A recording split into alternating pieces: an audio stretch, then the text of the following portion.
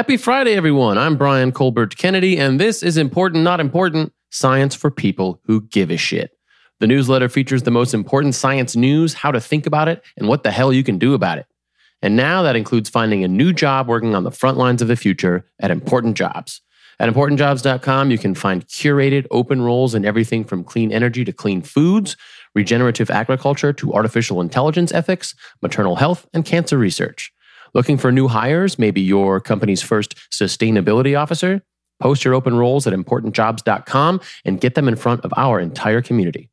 Subscribe right now so you can get this audio newsletter every Friday, plus our conversations with the smartest people in the world every Monday. You can find the digital version and links to everything at ImportantNotImportant.com/newsletter or right from your show notes. It's Friday, September 24th, 2021. And we're finally back. Apologies for the delay today. Gwen was on a submarine. But here we go. Hey, action step update. You've been fighting for heat protections for food workers. And this week, the Biden administration announced new rules doing just that. Fuck yes. We love you guys. If you've got an action step to recommend, send it to questions@importantnotimportant.com and we'll put it through our vetting process. This week, Manchin wields a dirty pen, our new COVID rules, fighting for expanded telehealth, 200 million climate migrants, and even more trolls. Do better, better. Expectation setting. It's everything. Let's talk about venture capital.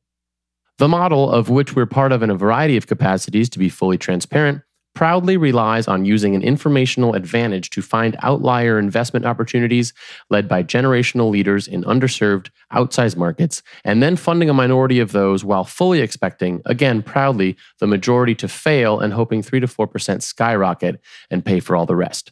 It's tried and true. Buying online ads isn't very different. 20 plus years of data says a 2% click rate is average. Eke out anything higher and you're promoted to VP.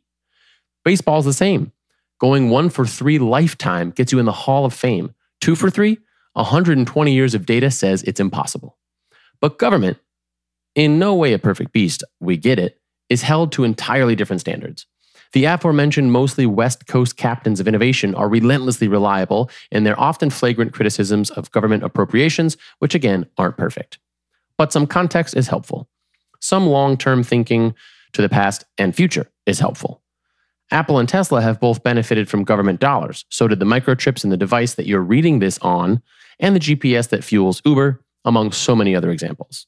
Some holistic consideration, some cooperation among a more inclusive gathering of minds to identify outlier investment opportunities led by generational leaders in underserved outsized markets is helpful.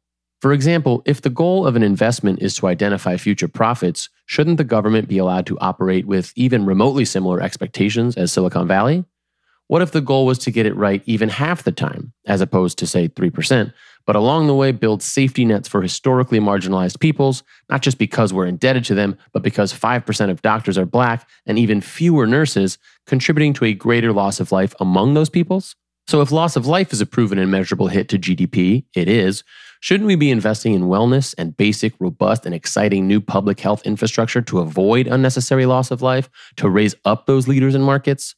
Wouldn't finding generational leaders in huge untapped markets be easier if more of those young people had clean air and food and water, if their parents had healthcare and childcare and paid time off to read to them and more?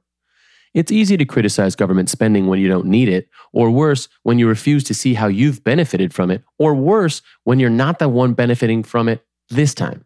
It's even easier to criticize overly bureaucratic government spending, but it's essential we empathize when it comes under fire from every direction with about zero self-awareness, making the institutions and actors behind them slower and more protective with a million forms and levels of approval required for any distribution.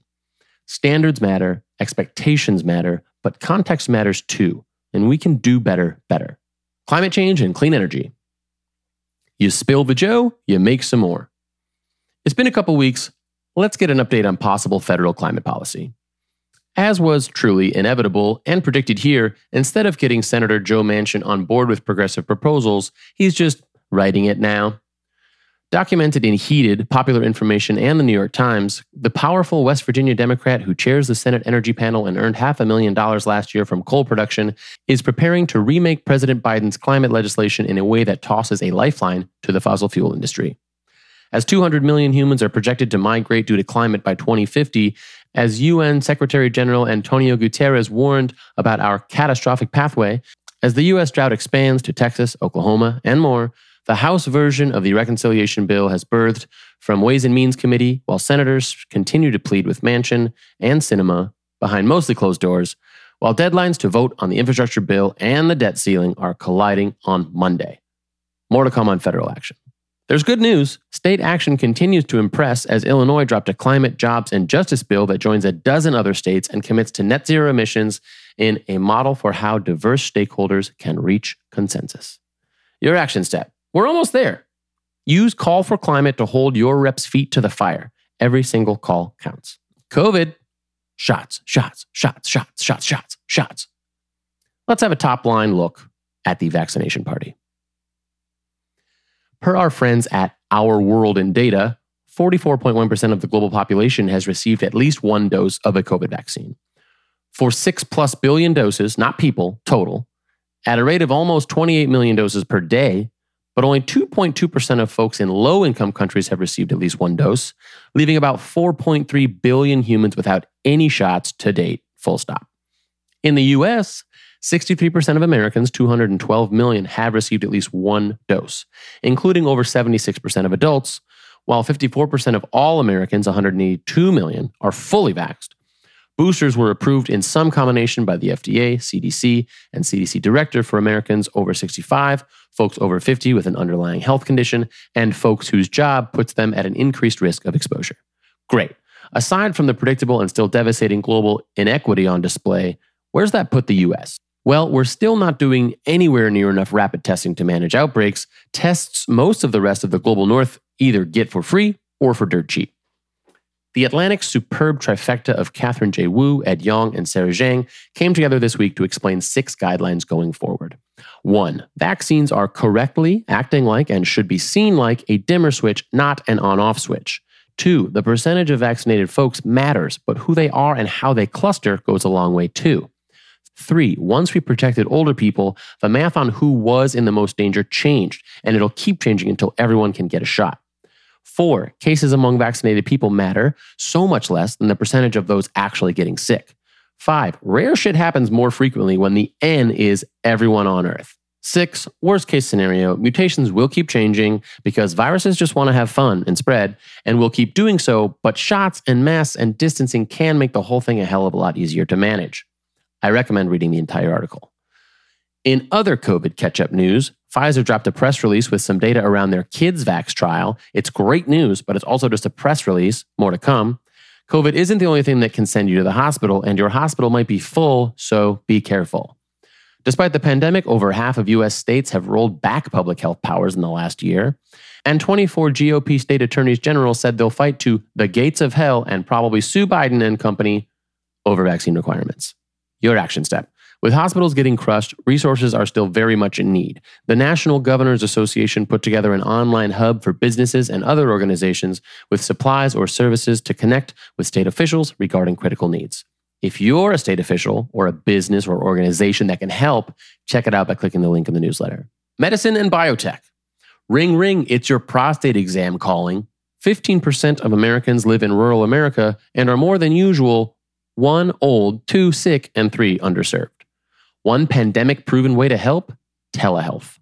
From the New York Times, quote, last month, the Department of Health and Human Services announced that it was distributing nearly $20 million to strengthen telehealth services, usually medical appointments that take place by video or phone, as part of a broader push to address the long-neglected healthcare infrastructure in those areas, including $4 million to bring primary, acute, and behavioral health care directly to patients via telehealth in 11 states, and $4.3 million to help specialists provide training and support to primary care providers in underserved areas via telementoring. FaceTime appointments won't get it done on their own. Enormous cross-state regulatory hurdles remain deeply embedded in our healthcare system, and insurers remain skeptical at best that they can keep raking in that sweet, sweet cash. Your action step? The American Medical Association slipped into Congress's DMs. All right, fine, this isn't a real letter. This month, advocating for permanent telehealth access and infrastructure, among others, it's proven and equitable. So contact your reps by clicking the link in the newsletter to insist that those things are part of the upcoming reconciliation bill. Hey, let's talk about the job of the week. Get electric. Woogie, woogie, woogie. All right, Radiator Labs in Brooklyn is looking for a front-end developer. Radiator Labs is a Brooklyn-based energy management and electrification platform for radiator-heated buildings working to solve a 100-year-old problem, the lack of comfort and efficiency in buildings with steam heat. Go build appealing UI/UX designs and dashboards to allow the company and their customers to understand and interact with building heating data in real time. Apply by clicking the link in the newsletter. Food and water, nourish them. Earlier, we casually mentioned 200 million humans who could be on the move thanks to climate change in the next few decades. That number comes from a new report from Groundswell and chalks the historic swell up to water scarcity, decreasing crop productivity, and rising sea levels, among others. But upon closer look, the estimation doesn't actually include cross-border migration or account for extreme weather events. To be clear, two things may very well be true. We need to take every action we can to prevent further warming, but we're also probably not on track for long-term worst-case scenarios anymore. But future is ever more inclusive. The future is now. Quote, thousands of migrants were crowded under a bridge outside the border community of Del Rio on Thursday, part of a massive surge in migration across the Rio Grande this week that has overwhelmed the authorities and caused significant delays in processing the arrivals. The vast majority of those who arrived appeared to be fleeing Haiti, the Caribbean country still reeling from a series of natural disasters and the assassination in July of its president, local officials said. We can and have to do better for those forced from their homes now and the many to come. Your action step, as always, our friends at World Central Kitchen are busting their asses across the globe, including under that bridge in Del Rio, to feed those in need. You can volunteer or donate by clicking the link in the newsletter. The human-machine interface. You've been disinformed. All right, let's talk trolls. From MIT, quote, in the run-up to the 2020 election, the most highly contested in U.S. history, Facebook's most popular pages for Christian and Black American content were being run by Eastern European troll farms, according to an internal company report. Their content was reaching 140 million U.S. users per month, 75% of whom had never followed any of the pages. They were seeing the content because Facebook's content recommendation system had pushed it into their news feeds. Instead of users choosing to receive content from these actors, it is our platform that is choosing to give these troll farms an enormous reach, wrote the report's author, Jeff Allen, a former senior-level data scientist at Facebook. So where do we go from here? When Facebook, arguably the most impactful and far-reaching information platform in the history of the galaxy, keeps burying the bad news, fighting off watchdogs, and providing the pipelines for dangerous disinformation like Exxon before them, forgetting, for the briefest of moments, who most measurably benefits from these internal decisions, take a step back. Forget even the prospects of so-called stolen elections and attempted coups. Facebook and its verticals, like WhatsApp, have contributed to hate crimes and genocide across the world.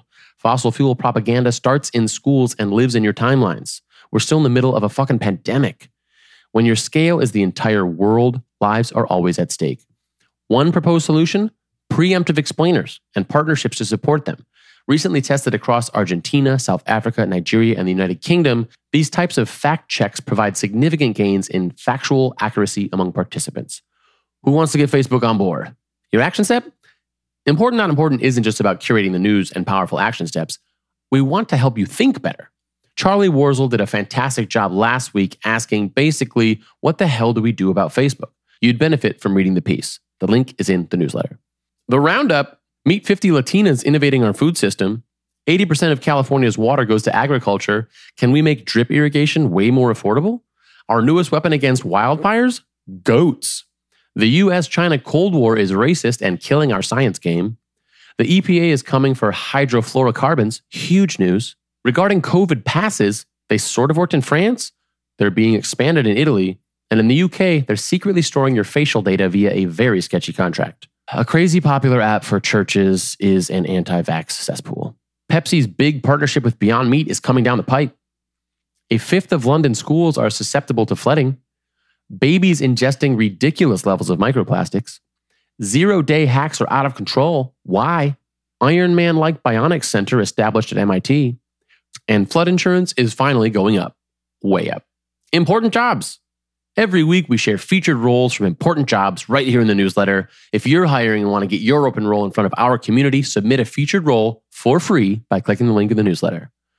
This week, Block Power is looking for a VP and engineering manager. Give Directly is looking for a senior manager of operations. Climate AI searching for a chief product officer. And EmmettWise looking for a software engineer. Browse 40 plus open roles or list your own for free at importantjobs.com. Important podcasts in the news. Dr. Cyan Proctor went to space as the first Black woman to pilot a spacecraft and then came home safe and sound. Dr. Ayanna Elizabeth Johnson is busy as fuck and departing her co-hosting duties at How to Save a Planet. And finally, you really need to spend 4 minutes watching Dr. Leah Stokes testify to Congress on this pivotal moment in history. What a hero. All right, that's it for this week. Hit subscribe now so you get next week's analysis straight to your feed. To go deeper on any of the news or to find your action steps, go to importantnotimportant.com/newsletter. Thanks for being a part of our community, and thanks for giving a shit. Have a great weekend.